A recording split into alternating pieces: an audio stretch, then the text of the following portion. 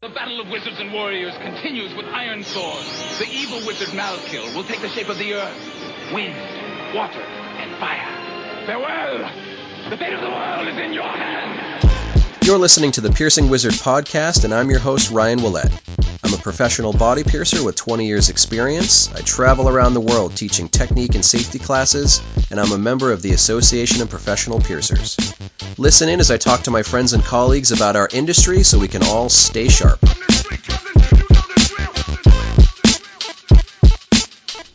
All right, thanks for tuning into the show. I appreciate it. If you listen regularly, you know that I normally plug my classes before we get going with the interview, and this week is no exception. I was putting it down on paper, and I did not realize that I have 8 classes between now and April. I didn't realize that until I actually wrote it down. But I'm going to be going to Phoenix in just a couple of days. I'll be going for a class on Monday, January 20th at Wholehearted Piercing. If you want to sign up for that, feel free. I still have space, but I feel like most of the people that wanted to attend have already registered. I've got another class next month in Concord, California. That's going to be Monday, February 24th at Blue Star, and both of those are going to be the new Advanced Application of Bevel Theory classes. So if you want to get signed up for either of those, go ahead and email me at ryanpba@gmail.com. I'd love to see you. The Concord, California one, that'll be the Bay Area of California. After that, I'm going to be going to Atlanta for some wrestling stuff at the end of January, and I'm going to sneak in a little fundamentals class. I had some people contact me saying they missed my full-day workshop and they wanted to try to take something, so I'm going to be kind of throwing something together for them on Sunday, January 26th. I'm basically going to be doing an expedited version of my freehand day. It's not going to be the full day seminar. It's going to be probably 3 to 4 hours. I'm going to do my slideshow presentation, then some Q&A stuff, and then some workshop elements to kind of demonstrate the different techniques there. I'm only booking a small group, probably 5 people, and that's it. I don't want it to be anything stressful. I just want it to be fun and get the information out there to people. So if you want to get signed up, go ahead and let me know, but space is going to be super, super limited on that one. I'm also prepping for another new class in 2020 called Ethical Upselling, Sell Smarter, Not Harder, and I'm going to be debuting that at the Steri-Wash Piercing Education event at the Chicago Tattoo Convention on Sunday, March 22nd. So if you're in the Chicago area and you want to learn about selling that jewelry, if you've gotten into it and you've made the investment on jewelry, you've spent that money, spent your boss's money, maxed out a credit card, whatever, and you got the jewelry in, you might be realizing that it doesn't just sell itself. No jewelry sells itself, no matter how nice it is.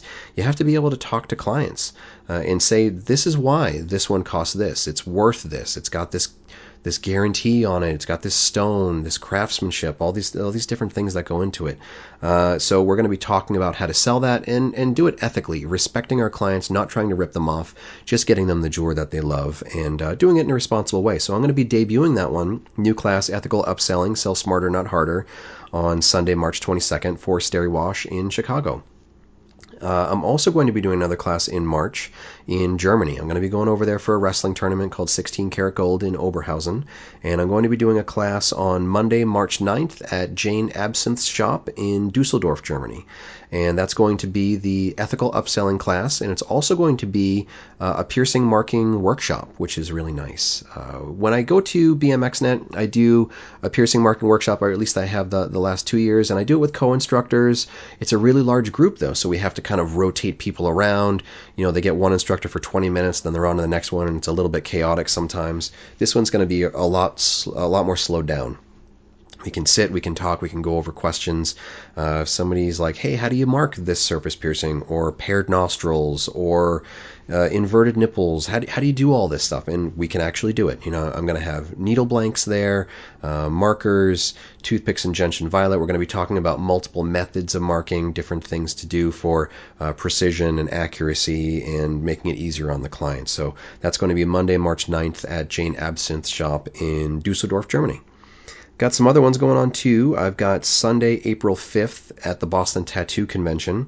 That's looking like it's going to be the Doth piercing class, Expand Your Knowledge, talking about different jewelry options, different piercing techniques, a little bit of history about the piercing, like where'd that name come from, different anatomical concerns, troubleshooting elements, all different kinds of stuff related to Doth piercing. So that's going to be Sunday, April 5th at the Boston Tattoo Convention. I love doing seminars there. I've done one every year there for the last 10 years, and this year is no exception. On Monday, April 13th, I'm going to be in Manchester, England. I'm going to another wrestling tournament because that is all I like to do with my free time. I'm going to be going to the Fight Club Pro Dream Tag Team Invitational. And I'm going to be adding on a class on Monday, April 13th in Manchester, England, and that's going to be that same dual class, Ethical Upselling and Piercing Marking Workshop. So if you're one of those UK piercers, again, those markets, places where people are just starting to push and move high-quality body jewelry, your shop might be the only shop in town, the only shop within a couple of hours that's carrying gold and internally threaded and really high quality fancy pieces, and it might be really difficult to talk to your market about why it's worth buying. I'm going to be talking about a lot of different ways to communicate information about your jewelry and to actually sell that jewelry, and again, do it in an ethical and responsible way. And rather than doing it solo like I am in Germany, this one is going to be a collaborative effort with Lola Slider. So if you want to hear Lola's take on sales methods, on different marking elements, Lola is much more of a disposable piercer than I am, so she'll probably have some different ideas as far as needle blanks, and I'm going to have more of a toothpick and gentian violet and then reinforce with the back of the needle kind of a marking style. So we can kind of talk about that from a dual perspective, which is some of my favorite stuff to do in a class, is not just give one perspective, but give multiple perspectives. So that'll be Monday, April 13th in Manchester, England. I would love to have you sign up for any or all of these. You can get more information by following Body Art Education by Ryan Willett on Facebook. You can go to precisionbodyarts.com/seminars, or you can just cut to the chase and email me at ryanpba@gmail.com, and I'll get you all set up for that. So, now that I've gone on this 6-minute rant about classes, I am going to talk about my guest this week, and that is my buddy, John Balk. John's a really cool guy. I met him at one of my classes, and he's really he's really jumped into that whole APP bubble with both feet. Works on a lot of really cool projects. Really smart. He's definitely one of those people where everybody talks about him with the same kind of enthusiasm and trust level. I've never heard anyone speak down about John. They all speak very highly of him. And he's a genuine friend of mine. He's come to a couple of wrestling shows with me, which is the usual sign of this person's my friend. And when I was out in Chicago, I pulled John into a project. I was doing a seminar, and he does a lot of videography, and he's doing lots of videography work with the APP right now and the Body Piercing Archive, which we definitely talk about in depth in the interview. But he also did a little thing for me for one of my seminars, and as a kind of a thank you, I brought him to a big wrestling show. I brought him to AEW's All Out show. Him and TJ Kruger came with me, and we had a blast. It was super fun. And also, while he was out in Worcester, Massachusetts, covering for Kel Belford, I don't know if it was the weekend where she was getting married, or if it was right around there, or for something else, but he came to a Beyond Wrestling show with me, which are those weekly shows that I go to. And that was super fun, and it was really just cool to actually have fun with a friend and do something social, because I don't really do a lot of that stuff. So we talk about his videography, we talk about his AV projects, but the bulk of what we talk about is just the slow season. And, this time of year, there are a lot of shops that are feeling like, will customers ever come back? Will I ever be able to pay my credit card bills again? All that stuff. So we talk about how to manage the slow season, planning out your orders responsibly so that you have the right amount of jewelry coming in at the right times, not too much, not too little. You want to make sure that you're not maxing out your credit cards when you can't afford to pay off your credit cards, all that different stuff. We talk about how to manage the slow season for lots of different logistics. We talk about specials and discounts. Are you trying to work your way out of the slow season by doing deals all the time? Does that have maybe a long-term repercussion in your studio? Are there risks to running too many specials and discounts? We definitely talk about that. And then towards the end, we kind of start to wind it down, and we start to talk about piercing earlobes and how we're having that boom right now, and talking about piercing little kids' earlobes. So it's a pretty diverse interview. We talk about a lot of stuff, and John's just a really easy guy to talk with anyway. So let's get into this interview with John Balk, and I'll be back a little bit more at the end. Hey, my name's John Balk. I work at On Point Body Piercing in Gillette, Wyoming. My Instagram is On Point Piercing. Pretty much just working on video projects lately for the APP, and really all I do. How did you get into that, by the way? Was it just like a hobby that turned into something, or did you go to school for any of it? No, I totally did not go to school for any of it, unless you consider YouTube. YouTube University, my friend. I am well acquainted with YouTube University. I started really getting into, it was Steve Olin that actually did me in on the expensive hobby that I have now. But I bought a drone from him, and I got really into the whole drone thing, which led to buying a camera, which led to photography, and then eventually led to doing videos. Where I'm at, aside from body piercing, I also do real estate photography, and it opened up a whole new market. Like I'm pretty exclusive in town because I'm the only person that can create a well-made like video walkthrough of a home. So that kind of that pushed me more into the marketing end of it. And then it was Kale. I'm sure everyone's heard Kale by now. When she got on the board, she recommended me for a video project to promote conference, and that should hopefully be releasing soon. So keep an eye out for that. And then I also did the one for the Body Piercing Archive, which was really cool, by the way. Thank you. I did one last year, and that kind of sparked Paul King into having me come out during conference to kind of archive film the Fakir exhibit for not only like archival use, but I think they wanted to promote it to other museums, things like that. And they wanted something a little bit more on a professional level than somebody hand holding a cell phone and walking through the exhibit. So that's what really kicked it all off, was working with, I think, the Body Piercing Archive. Paul did a lot to promote me also with the APP, and now it's I'd love to take it elsewhere to other organizations overseas or wherever and do these same things for them. Just be cautious, because I've learned that when people find out that you are like a body piercer who can also ... like everybody starts swarming around, because what you have is like it's a valuable skill.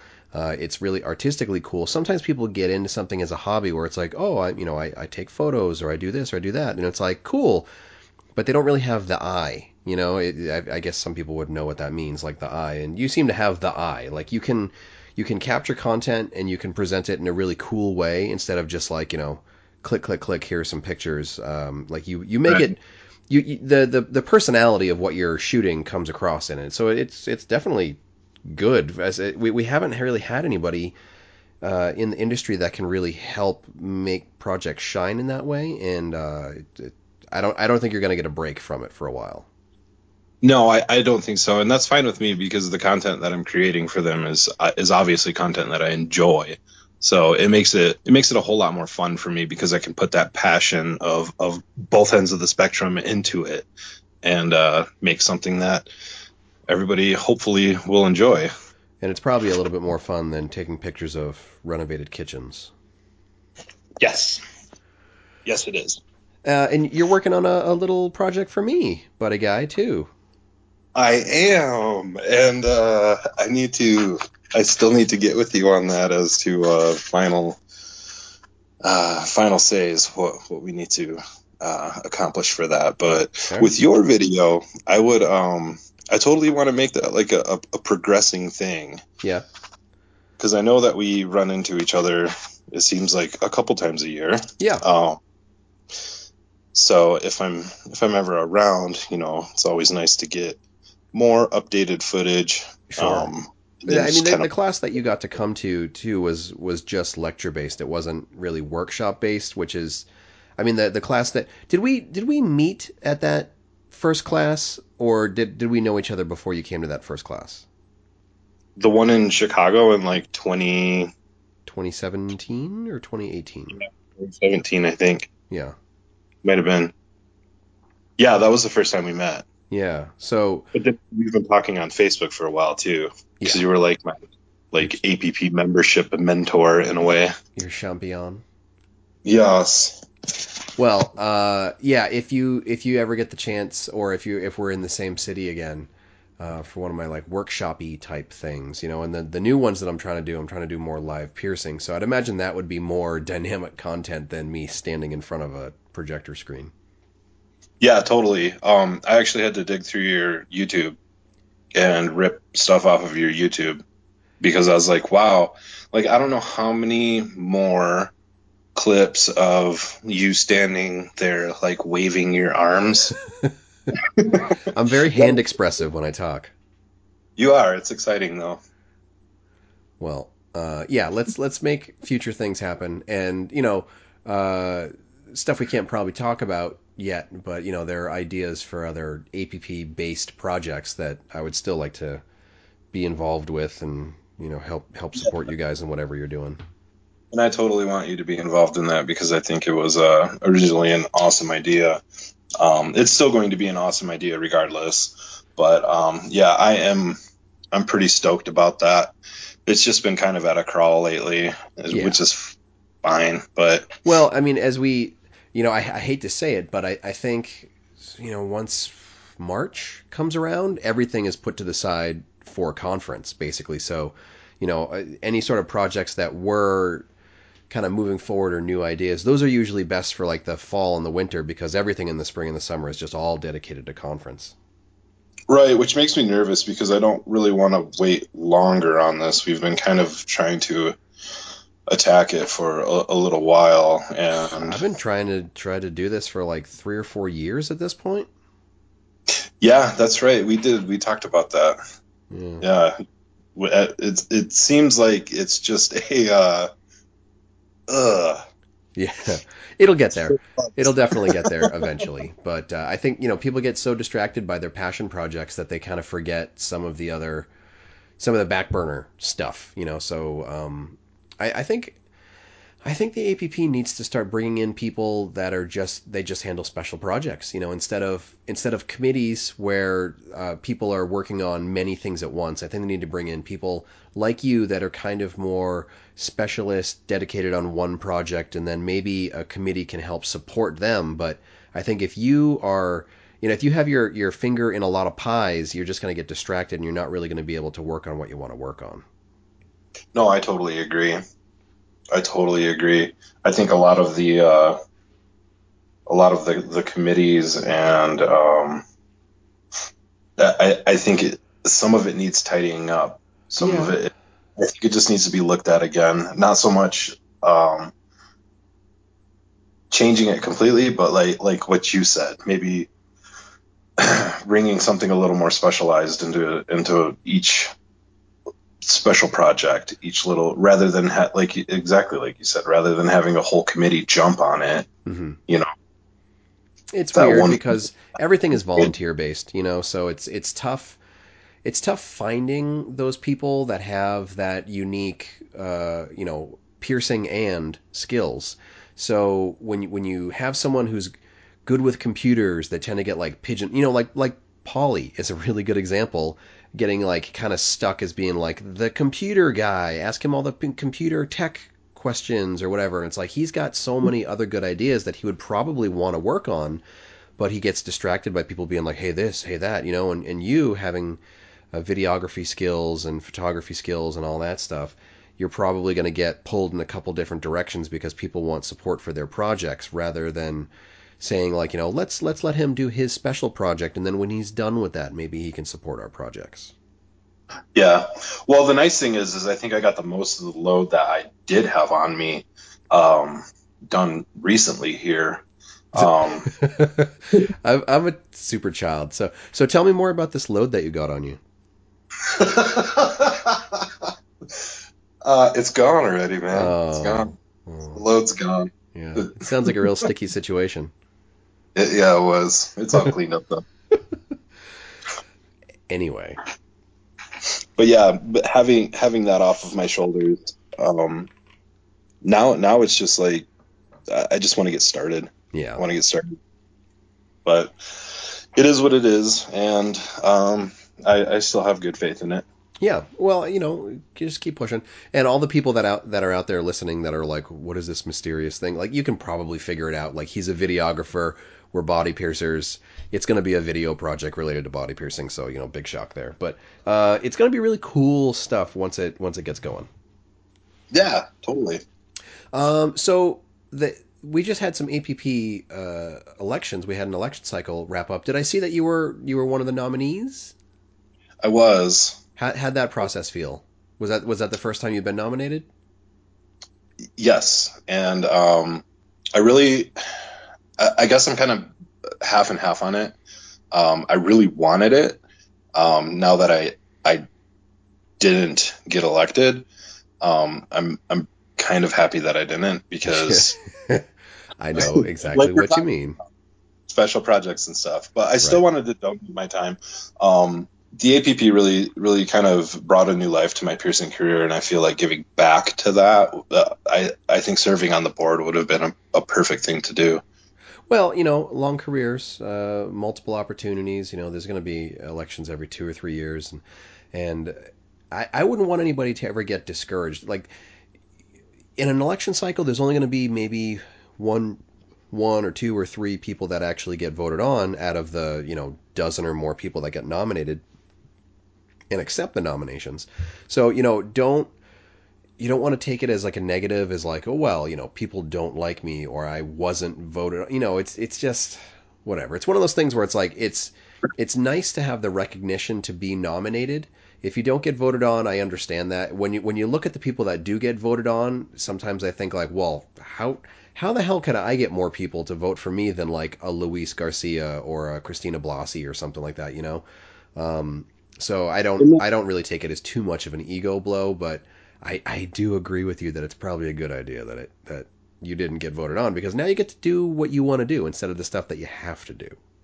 Exactly. And the way that I think about it is, once I get in a rhythm of what I want to do, then I can keep that rhythm and still do other things. Like, it hasn't discouraged me at all. I still totally want to be on the board, and I'm going to run every year that I'm nominated.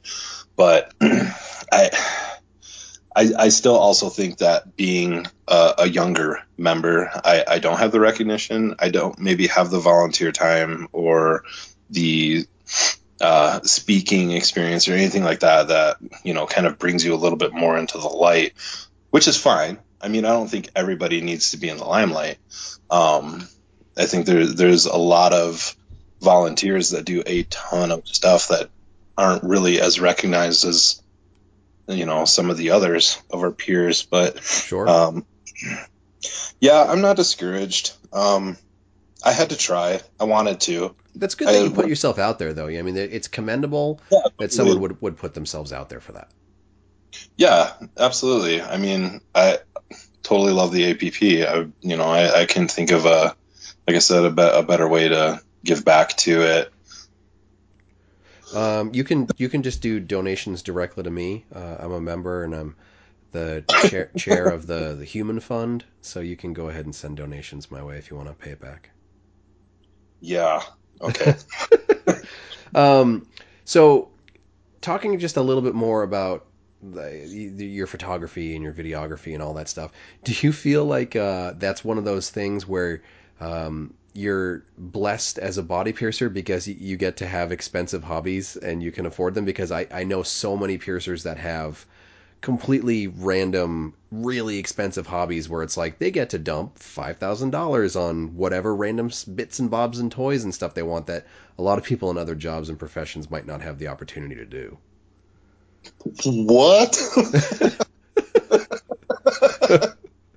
Who are these people? Because I would like to know what they are doing. Photography is incredibly expensive, and I totally don't have the money for it. Well, you have stuff. I do have stuff. It took me quite a bit to save up for it, though. Yeah. Our studio is pretty low volume, and it's definitely not that time of year. Yeah. Well, hey, what a great segue, because every now and then I'm just like, well, shit, I need a show on something. So I'll ask somebody smarter than me for like an idea on something, and I don't remember. It wasn't you. Was it you? Who was I talking to? Where they were like, you should talk about the slow season. I don't know. That wasn't you, was it? It was? It was me, but joke's on you. I am not smarter than you. Well, yeah, you say that, but maybe that's just like that's part of your cleverness. Yeah. You can't Um, see me doing the Mr. Burns fingers. yeah, you're lulling me into a false sense of security.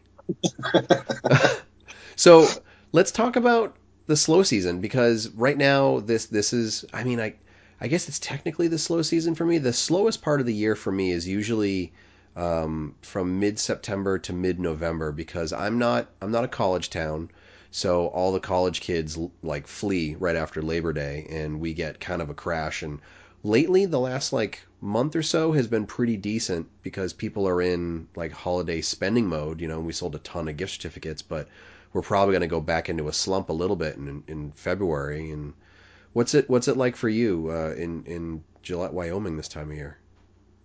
Um, our slow season starts pretty much, I would say, right around mid-October and Mm-hmm. goes till about the beginning of December. Yeah. Do you think it's the same thing? Is it like a college kids thing?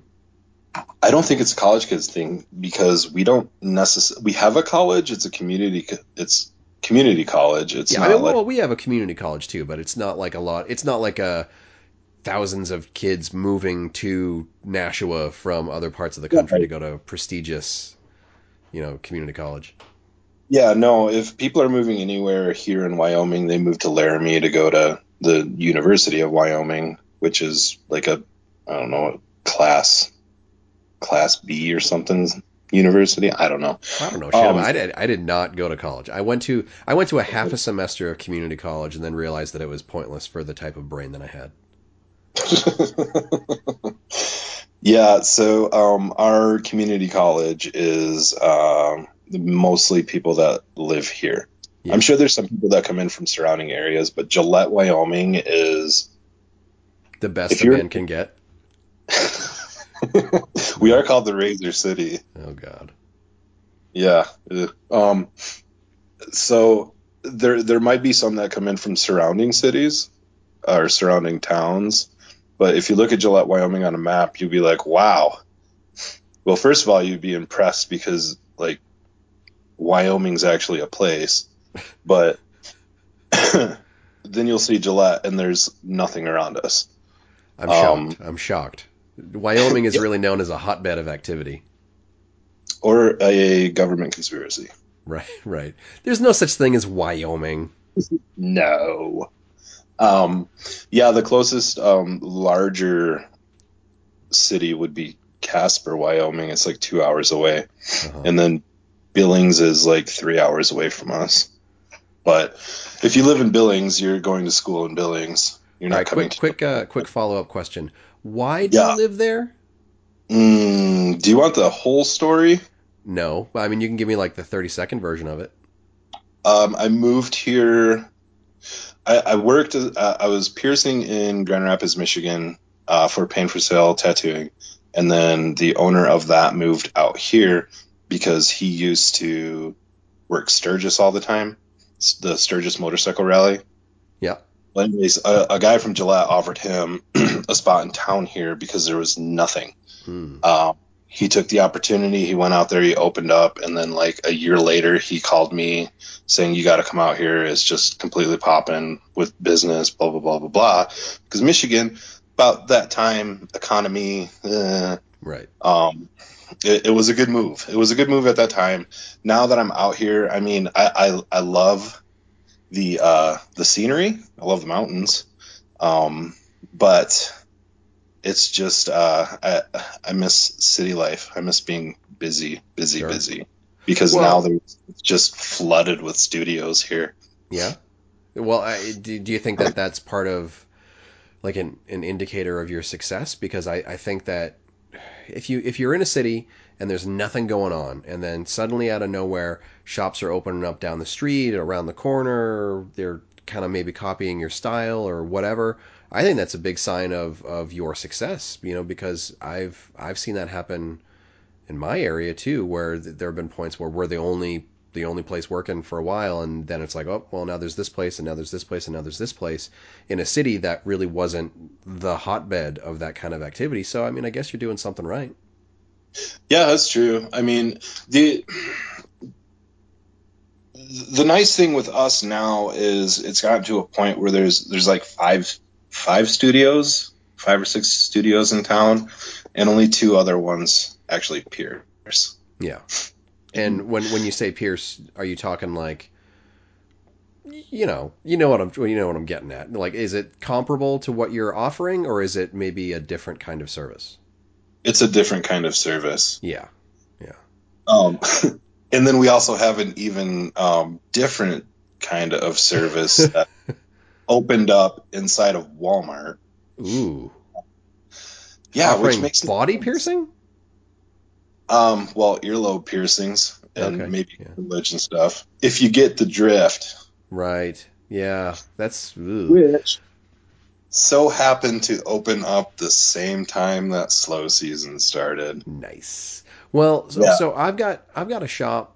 I've got the mall shop, and I don't want to knock all shops that are in malls because there are some shops like, Avanti and Prism and stuff like that. Like there can be AAA shops that happen to be in malls, but I think most of the time when people say mall shop, they know what you mean. But I've got a mall shop that I deal with, and it they are never slow. They're cranking out stuff, but cause for concern. I see a lot of follow ups with their clientele and stuff like that, and at one point it's kind of like, well, it's frustrating that people are choosing that service over the service that we offer, but at the same time not a lot of people are going back a second time, and it's almost like advertisement for my shop, because if you go somewhere, you don't really get the service you're looking for, or you don't really get the success rate you're hoping for, and then you go into a shop that can maybe fix it for you or educate you as to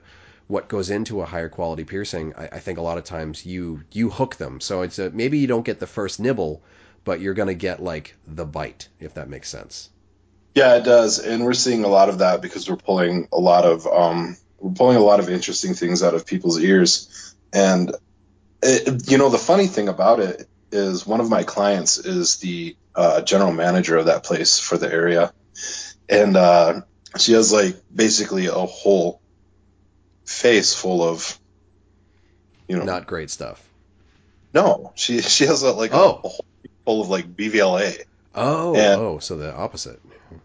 yeah, but she was recommending people to us. Hmm. So that had a good that helped with that opening, but still, even at that, like when that opens, it's like, you, for one, you have to push hard again on the education, and then You have to push two, what? you have to push hard on the education, like You have to. educating What people. do you have to push? Hard on. Education. Hard on. Sorry. Okay, I'm a child. Sorry. Go ahead. Oh my goodness, Ryan. Sorry, I'm in like Beavis and Butthead mode today. That's right. Although I'm also realizing that I'm dating myself because there are probably people that weren't alive when that show was on the air, but whatever.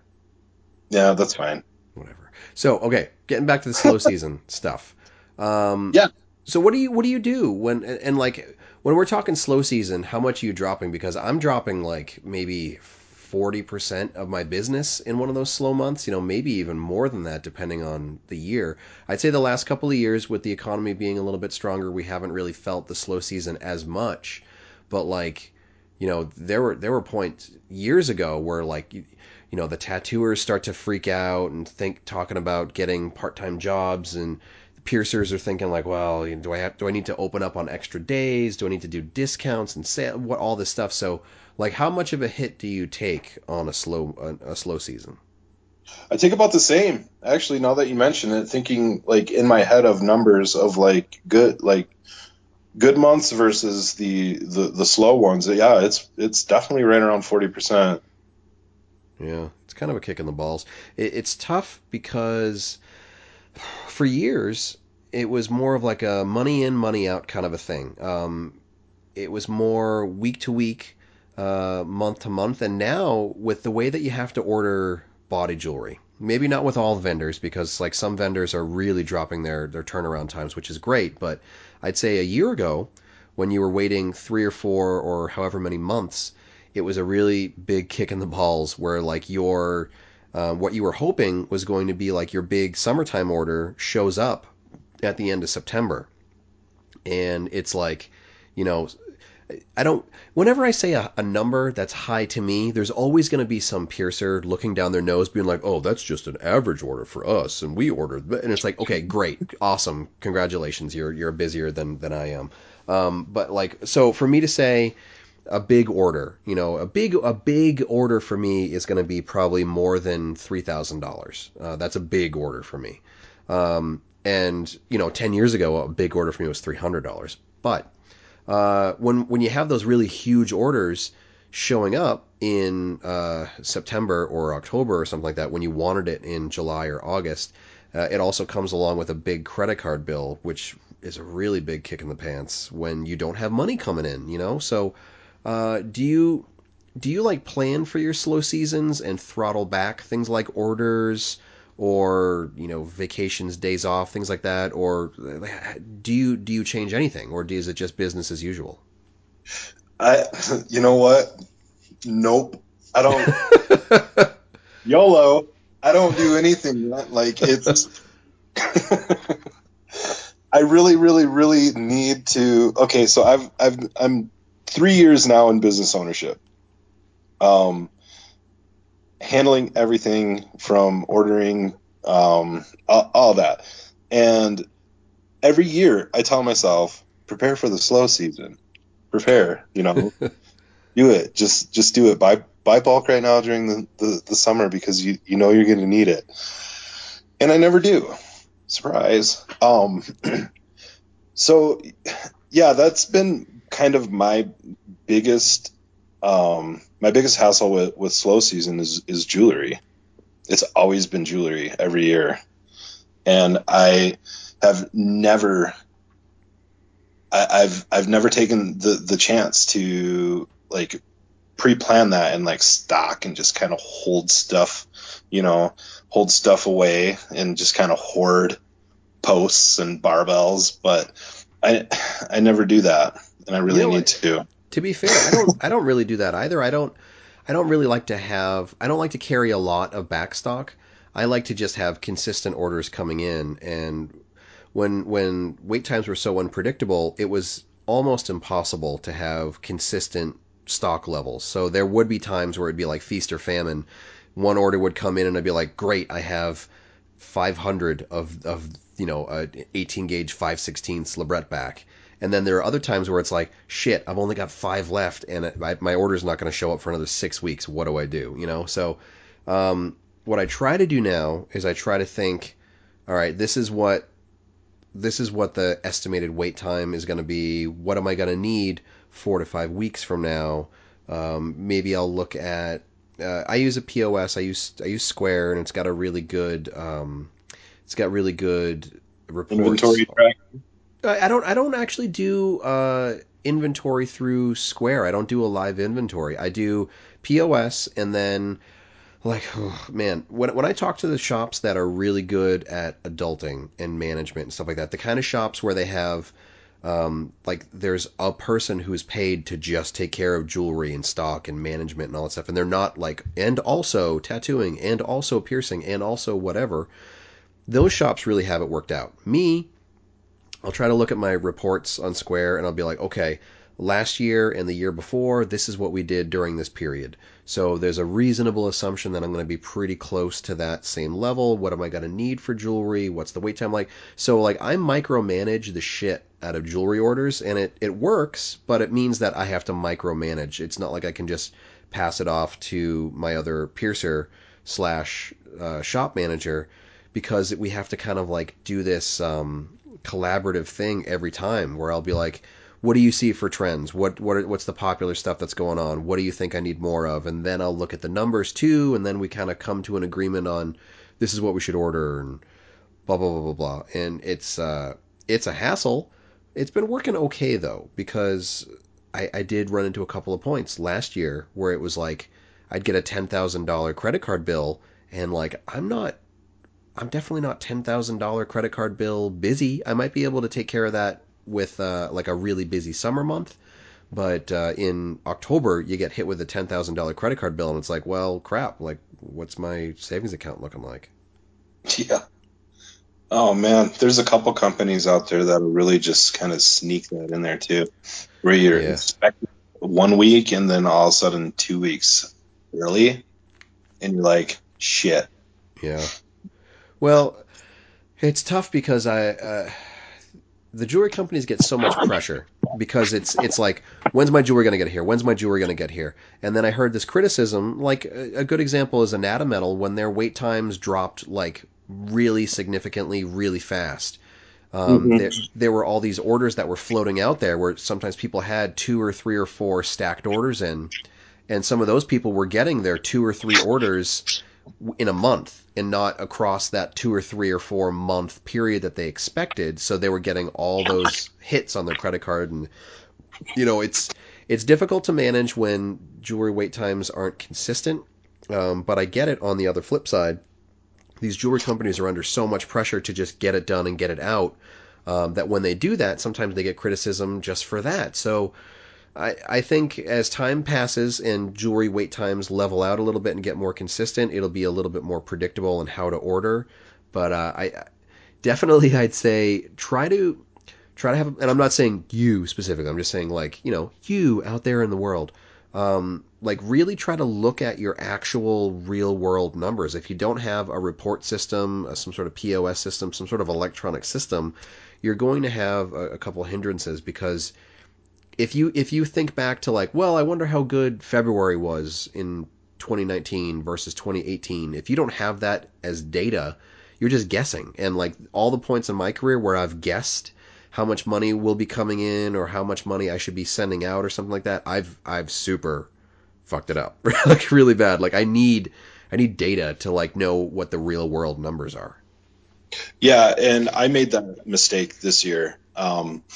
I knew we were coming into the slow season because it always hits, like I said, right around October.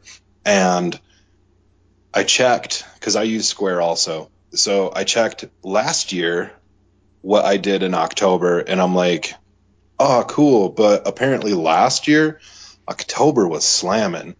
Yeah. This year it wasn't. Hmm. And yeah, you can't bet on that. You really can't. You I take it week by week. Um, I know pretty much at this point that I can have X amount of libret posts, X amount of barbells, X amount of whatever threadless tops or whatever type of gemmed jewelry, gemmed tops, whatever gold, all of that. Like I kind of know what I go through week by week by week. So that's pretty much how I base my ordering is on an average, I'm going to use this amount. Yeah. So I need to adjust for that and order this amount, because I'm the same way. I don't like carrying a whole lot of back stock because to me, like if a product's not moving, it's just kind of wasted. Yeah, It's yeah. I mean, it's wasted. definitely a wasted investment. You could take that backstock money and you could put it towards something else for sure. Exactly, something that's going to sell within, the first couple, 2, 3 weeks that you have it. Sure. My Right. bad problem with backstock is like when it comes to posts, I'm totally fine having a good backstock of posts. But when it comes to end pieces, I really don't like having backstock because I forget that it exists all the time. Like I'll be going through drawers and I'll be like, oh crap, like there are 20 of these end pieces that we needed last month, and I completely forgot that they were just sitting in this thing because I'm an idiot. So I try not to do a lot of backstock for end pieces. I try to have as much as possible like live in the case because it's uh, people don't know they can buy it if it's not right in front of their face. And it's like if you forget that it's there and you forget to drive it home, it's like we have this option, we have that option. How are you going to sell it? Like try to keep a lot of inventory in your case, unless you're one of those shops that has to work with a lot of prepackaged because you're like ultra high volume or you don't have a statum or something like that. Then I can see the need to have a little bit more backstock for your gem selection stuff. But if you're a statum shop or like some sort of you have a comfortable flow where you can pull jewelry from your case and actually sterilize it, not disinfect it, actually sterilize it. I think you should have as much jewelry in your case as possible versus backstock. Yep, totally agree. I do keep a little bit of backstock on tops, like any kind of decorative ends. I'll keep maybe like 5 in a drawer, and I only do that because eventually that stock's going to wear down, because I almost, after 3 years, have my like neometal, like my big seller for, you know, your nostril piercings and stuff like that, like your big titanium stock. And I almost have like the timing down on that, as to that's going to be almost disappeared when I have a whole new order coming in. Yeah. That's one of the better signs of being able to predict your flow, is having stock run down to the point where it's very low without being completely like dead out when you need it. You know, like having that good sense of like, well, I only need to order 12, not 20. You know, sometimes having an order system where you have like par levels can really be helpful. That's what we do for Neometal. We have like we have a spreadsheet with par levels, like what we want in stock. We count what we have in stock, we remove that from the par, and we order what's left. You know, and it works out pretty good for us. That's not a bad idea. I'm almost at a point where I could get like a reoccurring order, and I would actually probably be pretty happy with it, other than my huge fear of commitment. But that's just it's almost in reach for me, and that makes me happy that I can at least have that balance out, because that's the most amount of, you know, that's what's keeping the lights on and paying the rent, is that type of jewelry. I was going to go on with something about the keeping the backstock thing. The only reason why I keep that backstock is once it starts to get low, I have that backstock, so I can just kind of put that in the case for like that last remaining bit of time before I get my order. Sure. So it doesn't look like desolate. Right. It's like a cushion. Yeah, it is. Absolutely. Yeah. I'll have backstock for Neometal. Like, you know, I have a okay amount of backstock for Neometal backings and end pieces. And then for gold, the only stuff that I really try to have backstock for would be the super common things, like gold prongs with like a white CZ or a white diamond or something like that. Almost any other gold tops, I'm just going to have them all in my case because, again, I have a really bad memory and I'll forget that they exist in backstock. Yeah, I wouldn't forget. I wouldn't forget. I have a memory. It's just because I keep such a minimum amount of everything that I would never forget that gold was there. Yeah. So, more stuff about slow season. Do you ever do specials or like discount days, or do you do any of that kind of stuff when it gets slow? You know, yeah. And here's what we do. And I'm sure a lot of studios do this exact same thing. I don't necessarily run specials. I run specials on special days, like before Christmas and maybe directly after New Year's. Sometimes we'll do something fun with Halloween. But we don't really do a whole lot of, you know, consistent specials, which makes them, I think, a little more tantalizing to the client, because, you know, it's not something that they get very often, so they're not like expecting it. I do discounts on gift certificates. Okay. Like $100 gift certificate for $75 or something like that. But I'll do that like towards the beginning of like maybe after the first week of December, because like the first week of December is usually kind of normal, and then as December progresses, it gets progressively worse for us up until right before Christmas. Right before Christmas is insanely busy, and then we've been really busy after Christmas. Like I never really get a whole lot of cash but you can tell that people are spending their Christmas money because after Christmas, I have tons of cash. Ooh, hey, you're listening to it now, everybody. That's when you want to rob John. No, it's yeah, go for it. Where's Rob Hill? We need Rob Hill. Captain Security. So when it comes to deals and discounts, I think you do it in a responsible way. If you do it that's tied to some sort of I wouldn't say a predictable event, but something where it makes sense that there's a special. You know, you do some sort of spooky thing on Halloween, or you do something around the holiday season with gift certificates, or you do that. Like that makes sense. But what I would try to say, and I can use my friend's shop as an example. He put his shop in a strip mall that did have a little bit of traffic at the time. But then the stores next to it ended up slowly going out of business, and there wasn't a lot of traffic anymore. So he started doing free piercing days, like buy the jewelry, no piercing fee days. And he just did it randomly, you know, because he needed to pay some bills. And then time goes by, and then he's like, well, it's slow again. Maybe I'll do another one of these. And then basically, like the long story short is he ended up training his customers to wait for the next special.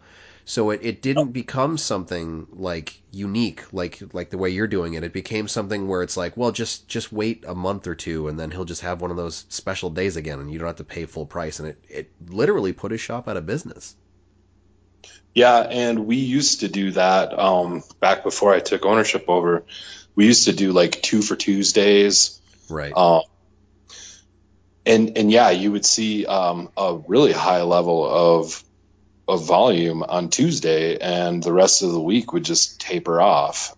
And you know, those are things that I picked up in the years of working in this industry. Is you get to kind of almost understand a client's mentality as to how they're going to shop for their piercings. Yeah. Well, you don't want to train your client to wait, and you don't want to devalue your product or your service. So even if you are doing something like a free piercing with cost of jewelry, that alone isn't the problem. It's that when you devalue your service, where people just start thinking like, oh, you don't need to pay a piercing fee, just wait, or just do this, just do that, or just waiting in general. Like I want people to come in and get pierced when they want to get pierced. I don't want them to have the thought of like, well, if I wait till next Tuesday, it's going to cost a lot less, because just like you said, after a while, you end up getting these spikes on those discount days. So you're taking your business and you're driving it towards a day where you're going to be getting less for your business, and after a while it's really going to damage your business. It's difficult to come back from that, because once those trained clients come in expecting a deal and you tell them, hey, that deal doesn't exist anymore, that's when you really test their loyalty, and sometimes they think like, well, I'll just go somewhere else where I can get that same deal. Exactly. What do you do For the slow season? Yeah. The thing about the slow season for me is, so I'm fortunate in a lot of the different ways that I can look at my business. I've been in business for this November is going to be 20 years for me.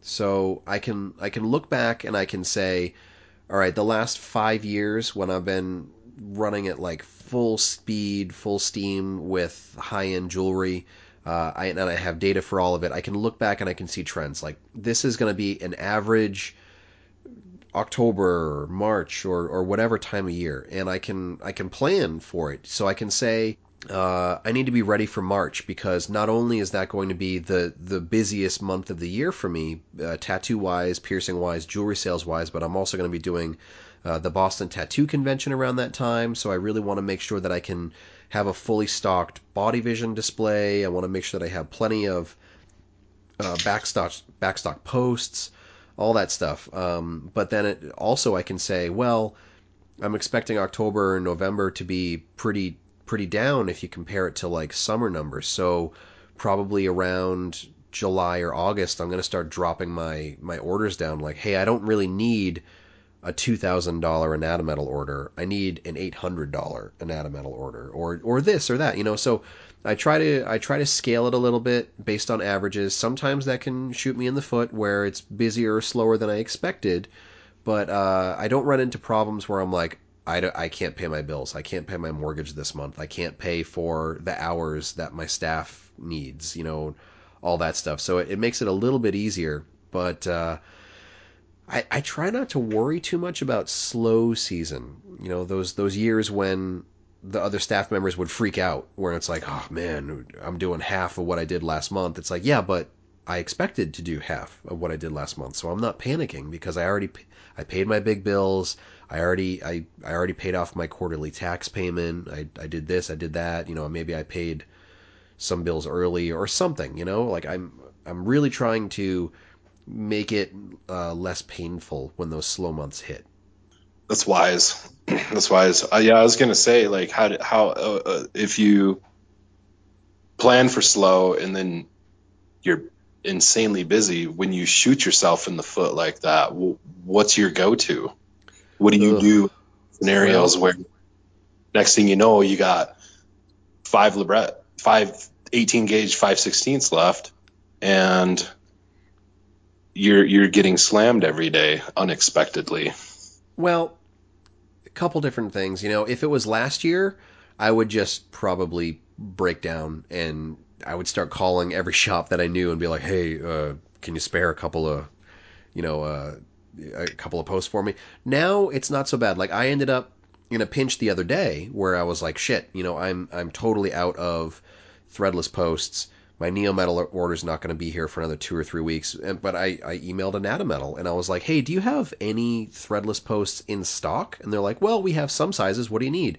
And then they shipped an order that same day. So right now, I would say the industry is fortunate enough with the hard work of these manufacturers where there are workarounds. But kind of like you said, like I'm not a high volume shop. You know, a busy day for me is 15 to 20 overall services, and that's going to be piercing and jewelry changes. I'd say an average day is going to be like 5 to 10. So it's not something where I'm panicking. Like those shops where you're doing 50 in a day or something, you know, like those are the shops where I don't know how they do it. And one of the reasons that they can probably manage it is because they are carrying tons of backstock, and they are, you know, they have 3 months of jewelry at any given point, and then they still have orders coming in every couple of weeks or something. So that's not really a viable business model for me, and I don't ever want to be that busy, and I don't think I'm capable of being that busy in my area. So it's kind of a different conversation for me. But I think those same shops, they don't have a slow season in the way that you or I think about the slow season. I think a lot of those shops they're busier year round because maybe they have college kids, or maybe they have locals that want to get stuff year round, or maybe they have like a strong arts community, or whatever it is. Yeah. Deep, bruh. Um, Maybe. yeah. I am the kind of person that goes the route of asking another studio. Right. Yeah, I've had to do that a couple But of that times. I is, remember when it got really bad, I had to ask Rob Hill several times because you know he was like the libret post baron for a while. So I definitely hit him up more than once. yeah, I have my special go-to also. Yeah. Um, the nice thing about like you were saying about manufacturers, there's actually there's a couple that'll do that for you, and that's just so amazing to see now, because like you said, man, like last year that wouldn't have happened. No. like, Never I, like happened. even the companies that you have a really good relationship with, like I would like to think that I have a pretty good relationship with Anatometal and Neometal and a few others. And you know, in those really dark months where it was like impossible jewelry wait times, I could call them up and be like, I just need one libret post, and they'd be like, sorry, like you're gonna have to wait 3 months for it, you know. Yeah, So now, like, really, it's fantastic. And though that year or so period where people were pulling their hair out and freaking out about jewelry wait times, it's all paying off now, and it's going to be better. Hopefully, it will stay better for a while, but who knows? But I definitely appreciate all the hard work. Yeah, same, definitely. I can't So, appreciate it. what about like the busiest months, other than like the spring and summer, predictable busy months? Do you have any like spike months, tax season, or anything like that? Well, you know what's crazy is we don't get much of a tax season, and maybe the tattoo artists do. I don't know. I haven't really paid attention to that. But it's insane because the economy here in Gillette, Wyoming is fantastic, Yeah. and minimum wage here is great. All There's just so many great things with the economy here, and people don't go spending crazy during tax season. And I think a lot of that has to do with all year round, they're just kind of okay anyway. Yeah. So it's not like getting their tax return back for them is like a huge deal. So no, we spike pretty hard right before, basically right before summer hits. I would say like May and June are probably our busiest months. Oh, I wouldn't have expected that. Surprisingly, right during conference. Huh. That's got So to be great for you. yeah, well, the guest artist that I usually have come out while we're gone, he likes it, so Yeah. that's cool. But yeah, those times, we talk about the slow times, we talk about the fast times too. They're just as hectic because it's insanely unpredictable, not only when that's going to start, but how long that's going to last. And honestly, with the talk of the jewelry companies and all of that, like I am not worried about the summertime at all. Yeah. I know if there's our jewelry stock is declining, I know I can have most of that here within a week to 2 weeks. So there's no pressure. There's no 16. There's no 22-week wait anymore. Depending on who you're going through. So there's no pressure during the summertime anymore. The pressure that I get like during slow season is just managing everything and having the budgeting correct for keeping like everything in stock at the same time.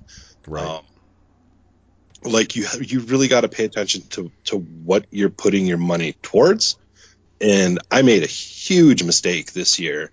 I What'd you do?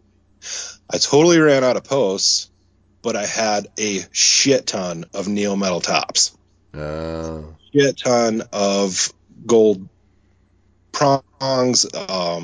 Thankfully, we did. This was actually just a couple weeks ago. Thankfully, right before Christmas, hit us really hard. So I was kind of able to, and not a lot of like nostril piercings or anything like that. We were getting a huge influx of tongue piercings. And tongue I was like, piercings. yes, use the barbells. Wow. Use the barbells. So that kind of floated us into posts, and now we're totally full of posts. No worries. You know what was getting me for a while is, and I don't know if it's the same for you. I had an explosion, and I'm still having an explosion of earlobe customers, and it never really hit me that like people have two earlobes, and most of the time they're gonna get both of them pierced in a visit, and it was like months where I was like, okay, we're doing more earlobes. I should probably get more of this size that I'm using for earlobes, but I was ordering like the kind of quantities that I would get if it was like a nostril or something where there's just one of them, and I was still blowing through my stock. If I was getting a Neo Metal order in every 4 to 6 weeks, I was running out of jewelry every 2 to 3 weeks, kind of a thing, like really consistently. So my last order, I like tripled the amount of posts that I get for these like certain sizes, and hopefully that'll kind of set me right. But earlobes were really throwing me off for a while because when I'm thinking like paired piercings, like ordering jewelry in pairs, I'm thinking more like nipple piercings, not earlobe piercings. And now like I really have to focus on earlobe piercings and having the quantity available for the kind of jewelry that I'm using for that. The nice thing about earlobe piercings, and I hate saying it because someone's probably gonna be like, oh, that's so wrong. It's just a versatile area. Like, put a 16 gauge in it, put an Sure. 18 in it. You know, My thing is like so ideally I'm using a 16 gauge 5/16 Librette post with like the 4mm backing. Like that's my go-to for an earlobe. But then Mhm. yeah, when I run out of that, then it's like okay, now I'll do the 18 gauge with the large backing, and then I run out of those, and it's like okay, I'll do the 18 gauge with the small backing, and then after that, it's like well, okay, all right, threaded jewelry, so. I run down and I run down and run down, but yeah, it's really versatile. But the thing that sucks is like I've been doing so many earlobes that I'm running out of everything that can go in an earlobe.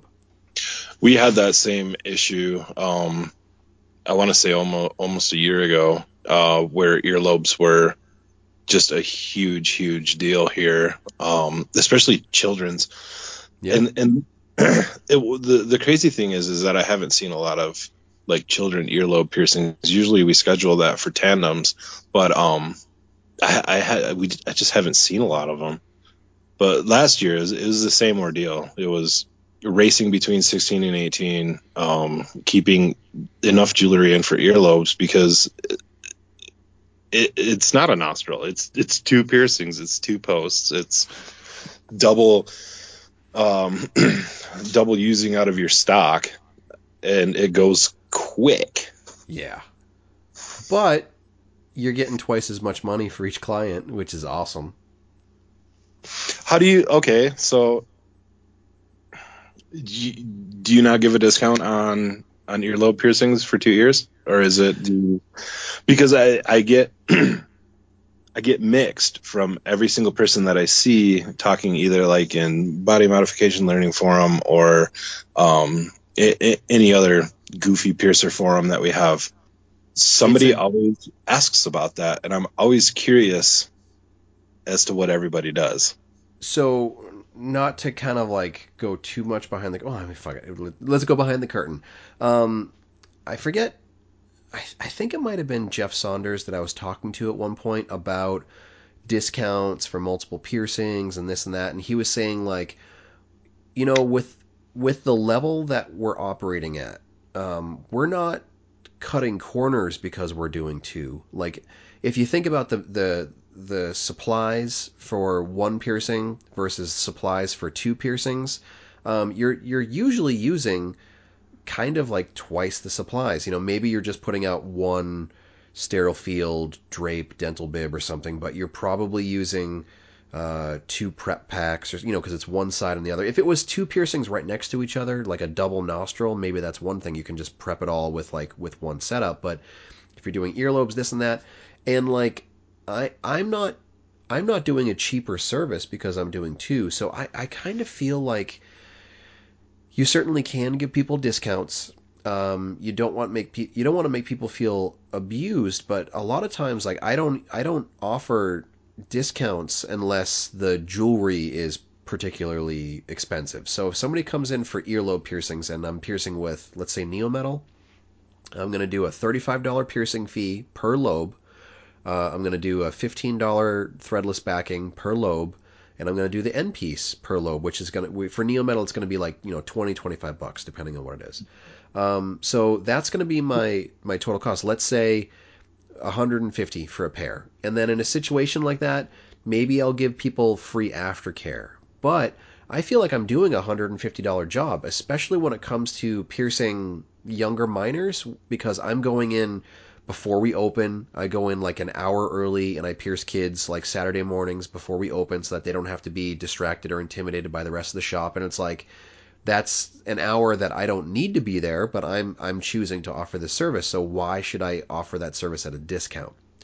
But on the flip side, if somebody's going to maybe get an upgraded end piece, if they're going to go with a gold prong versus a titanium prong, then maybe I'll do a slightly discounted fee. But my discounted piercing fee is $30 instead of $35. It's that same thing of like you don't want to devalue your product or your service. Like I really try to never give any sort of jewelry discounts unless it's something where it's like I fudge something. The the backing is a little bit too tight or this this or that. Sometimes I'll just give them the free post if it's a mistake on my side, but sometimes I can give them little tweaks on downsized posts or whatever. But most of the time, my jewelry is going to be completely unaffected by discounts. And if I'm going to discount anything, maybe I'll give them free aftercare. Maybe I'll do a slightly discounted piercing fee. But I'm offering a high quality service. I have the sterilization and the training and the environment and the staff and all that stuff, and all those things cost money. So I think that if you make yourself like the discount shop, not that it's like, I don't want to make it sound like you give somebody $5 off and like you're the discount shop, but um, I don't really see anything wrong with charging people full price if they're getting 2 piercings. If people are getting a bunch of stuff, maybe I'll give them a little bit more of a discount. If somebody's getting like 4 piercings, maybe I won't charge them 4 piercing fees. But if it's a pair of earlobes, it's typically going to be 2 full price piercing fees, 2 full price backings, 2 full price end pieces, because I'm offering a service that I think is worth it. No, I totally agree with you. I totally agree with you. The only thing that the only thing different. Okay, so we also offer like before opening piercings for children. Yeah. Just for that exact same reason, so they're not in a spooky, scary tattoo shop. Even though most studios nowadays aren't anything like they used to be. No, yeah, they all look like salons or massage parlors or something. Right. But our tattoo artists like to play music that's not necessarily choice to children. So we do offer that like prior to business hours. But I do discount children's earlobes. Yeah. Yeah. Oh yeah. Yeah. I could see it as like it's a service. You want to give them some sort of reason to come to you instead of go to the mall. But I can see both sides of it. My side of it is I'm offering a specialty service when I pierce a kid. It's probably more work than piercing an adult. It's more time, it's more care and attention. It's a whole experience, and I feel like I should charge more. I don't, but I could see you charging more for that extra time and care and everything like that rather than less. See, yeah, I can see your point. I've had a lot of good luck with consultations prior to, and when a child comes in and they want their ears pierced, it's kind of like an appointment in itself right there. Depending on how we're never really busy, but depending on how busy we are, um, like we'll take them in back. We'll show them, their parents, all the equipment, everything that we're going to use. Um, and then we have them schedule a day after that day. Uh huh. Uh, Kind of so the child can like take it all in. Yeah, Kind I of mean that makes sense. they've seen it already. They come back in, they're ready to go. We've never had there's the one or two here and there that are going to scream and cry, and that's to be expected. But most of the time, I think when they don't scream or cry, it's because they're a little more comfortable with the situation and they had prior knowledge to what was going to happen to them. Sure, sure. I do a one visit consultation thing. Like I have an info page on my website that walks parents through like, okay, these are the IDs I need, these are my policies, this is an average price, this is the aftercare, these are some like the hits that you need to know before you come in. But I book all the appointments as a consultation only, and I basically say I'm going to talk to you, the parent. I'm going to talk to the child. I'm going to go over the aftercare. I'm going to show them the work area, and if they still feel like it's the right day, I'm fine piercing them in the same day. But if they get nervous, if I feel even a little bit of apprehension, if I feel like the parent is kind of like nudging them along, then it's like, well, let's hold it off. You can come back next week. You can come back next month whenever you feel like you're ready. Um, yeah. Yeah, I feel that exact same way. A lot of times, it's a lot more of the older, like 8, 9, 10, that Mm-hmm. we're way more comfortable piercing that day. Yeah. What's What's the youngest you pierce? 5. Okay. Yeah, I'm 6. So, I think that sometimes the 6 and 7-year-olds, little kids are brave, even if they're in a situation that they might find a little scary. Little kids are brave. I think it's almost the parent is usually the factor when the kid is like squirmy or crying or something like that. I think it's because the parent is kind of adding tension to the scenario. Here's a question: is when you said that you show them all the stuff, do you show them the needle? Yep. Yeah. How do they usually react to that? They just kind of stare at it. Yeah. Yeah.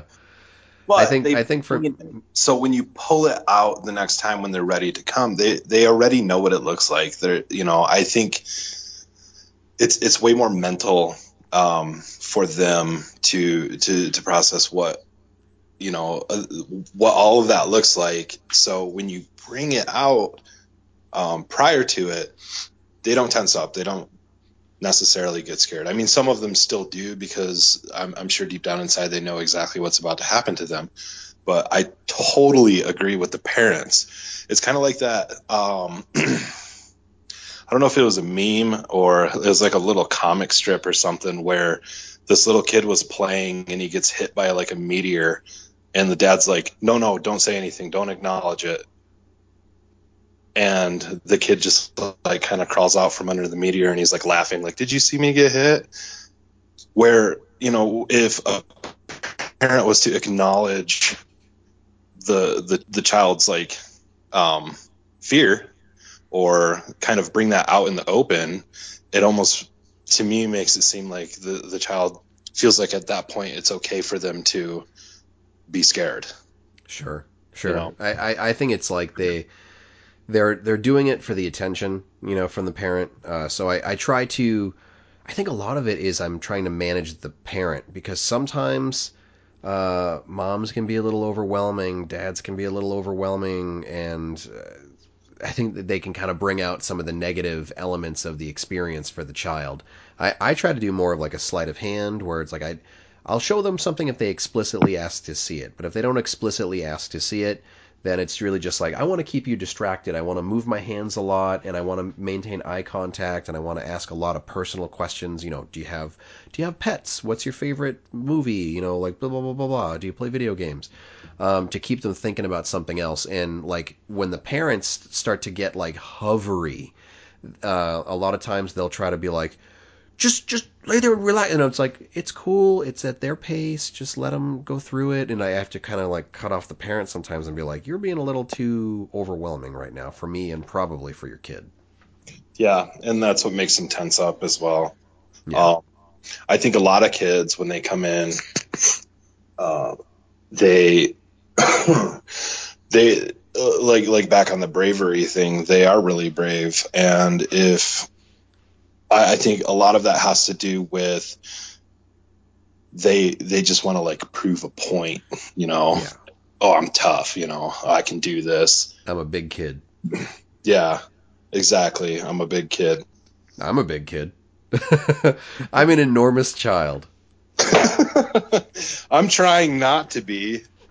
Whatever. I mean, I'm trying enormous I anyway. look at my life. I look at my life now versus when I started. When I was 20 when I started my shop because of whatever circumstances, and I was totally a kid, just trying to fumble through a business, and now I'm like an adult just trying to fumble through life, and I don't know. It's fun, but I mean, when I have conversations like this with piercers, where I start thinking like, oh, I'm doing reports and POS systems and this and that, and it's why it's not fun, but it's still I still get to be a piercer. I don't have to work for somebody else. Nerd. Whatever, man. You're a total nerd. You own a drone. Yeah, I know. Okay. Fair enough. All right.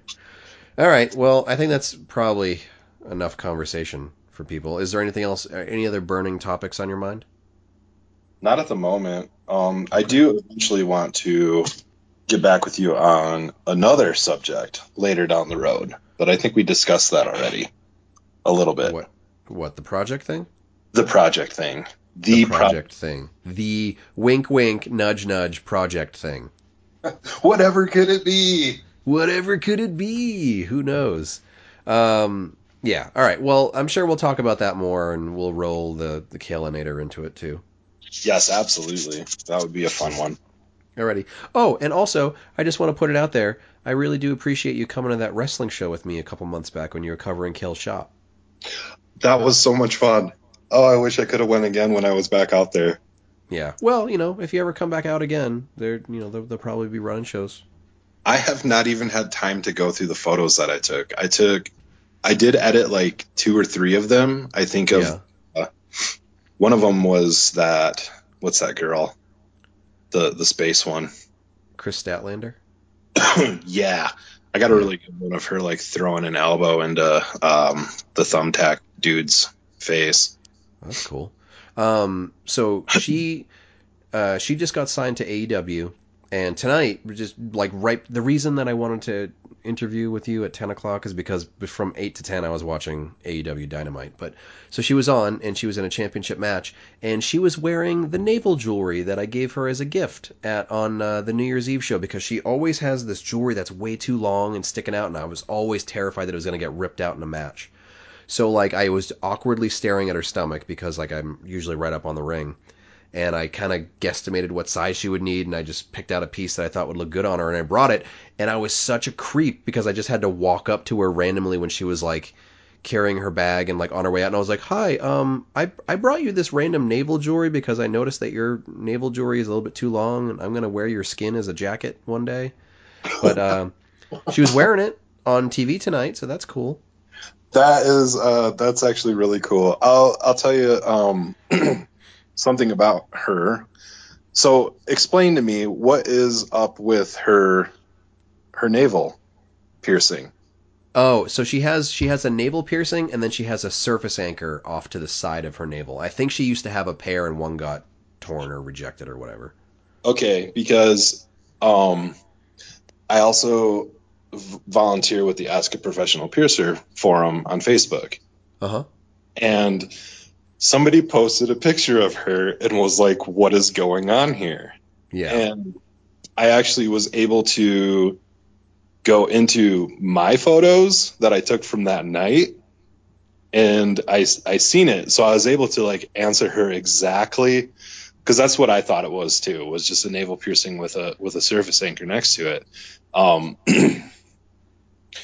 But I just thought that was a funny coincidence, because I'm like scrolling through Facebook, and then all of a sudden I see her picture on Ask a Professional Piercer. I'm like, what? I was almost going to tag you in it and be like, maybe Ryan will know. We're like some new generation of stalkers. Oh, apparently. That's so Piercer of you, though, to bring her a piece of jewelry. Well, I appreciate her wrestling, and I wanted her to not have her navel jewelry torn out when she's on TV. So if anybody watches AEW and you see Chris Statlander, she's wearing a white opal bezel set piece from Intrinsic. So there you go. Nice. I did the same thing for a girl at the gas station, and I also felt incredibly creepy. But yeah, that's much creepier than me giving it to like some sort of professional athlete. She used to give me free pizza, so right. I kind of felt in a way obligated. And every time I'd go in, I kept looking at her ears, and it was just this like like 1-inch Hot Topic black eyelets, and I'm like, ugh. Right. So I ended up bringing her some like Diablo stone plugs. I'm like, here you go. Thanks for the pizza. What a nice guy. Yeah, I know. It's helping the community out, but now she's a normal client, so. Well, there you go. Yeah, works out. Investment. It was an investment. Yeah. Maybe she'll All right. get some piercings from you. I'm gonna, well, that would be amazing, but no. She looked at me like I was a serial killer, and like she just kind of like paused for a second, and she was like, "Do you need me to give you money for this?" And it was just this really weird interaction, because like I didn't. When I go to these shows, like when you were there, you saw that like all the wrestlers just chat with the fans when they're selling T-shirts, and it's very like communal and fun. Yeah, and absolutely. I don't have people skills, so I stood there until she wasn't talking to somebody else, and then I just walked up and like stuck it right out. And I was just like, I brought you this navel jewelry because I think it'll fit you, and here you go. And she was just like, thank you. And it was like a super hyper awkward moment. But, you know, she's wearing it. Sounds like it. I kind of feel that way right now. Yeah. Like I watched an episode of The Office. What? Is that the whole story? You watched an episode of The Office? That's the whole story? I feel like I just watched an episode of The Office. That's like the feeling you gave me. Oh. From your story. Oh. It's just really cringy feeling. Creepy. All right. I'm gonna stop recording this podcast episode before people start switching to another podcast about serial killers or something. Yeah. We've a good amount of time. Who are you? Where do you work? Where can people find you? I am John Balk, and I work at On Point Body Piercing in Gillette, Wyoming. And you can find me on the Instagram at On Point Piercing. Cool. All right, buddy. Well, thanks for talking to me after what was probably a long work day. And I'll talk to you soon. Yeah. Thank you. We'll talk to you later. Okay, bye. Bye. All right, thanks for talking to me, John. I appreciate it. This episode's already pretty long, so I'm not really going to do much of an outro thing. I'll just wrap it up by saying if you want to sign up for any of those classes, you can follow Body Art Education by Ryan Willett on Facebook for more info, or just go ahead and email me at ryanpba@gmail.com. But I'm going to be back next week with another interview for you. Thanks for listening. For more information about the show, visit piercingwizardpodcast.com or like Piercing Wizard Podcast on Facebook. For more info about your host, visit precisionbodyarts.com or search Ryan PBA on Facebook, Instagram, and Tumblr. If you enjoy the show, you can subscribe on iTunes, Apple Podcast, and Google Play. Music by Benny B. Blanco. Show copyright 2017, Precision Body Arts LLC, all rights reserved.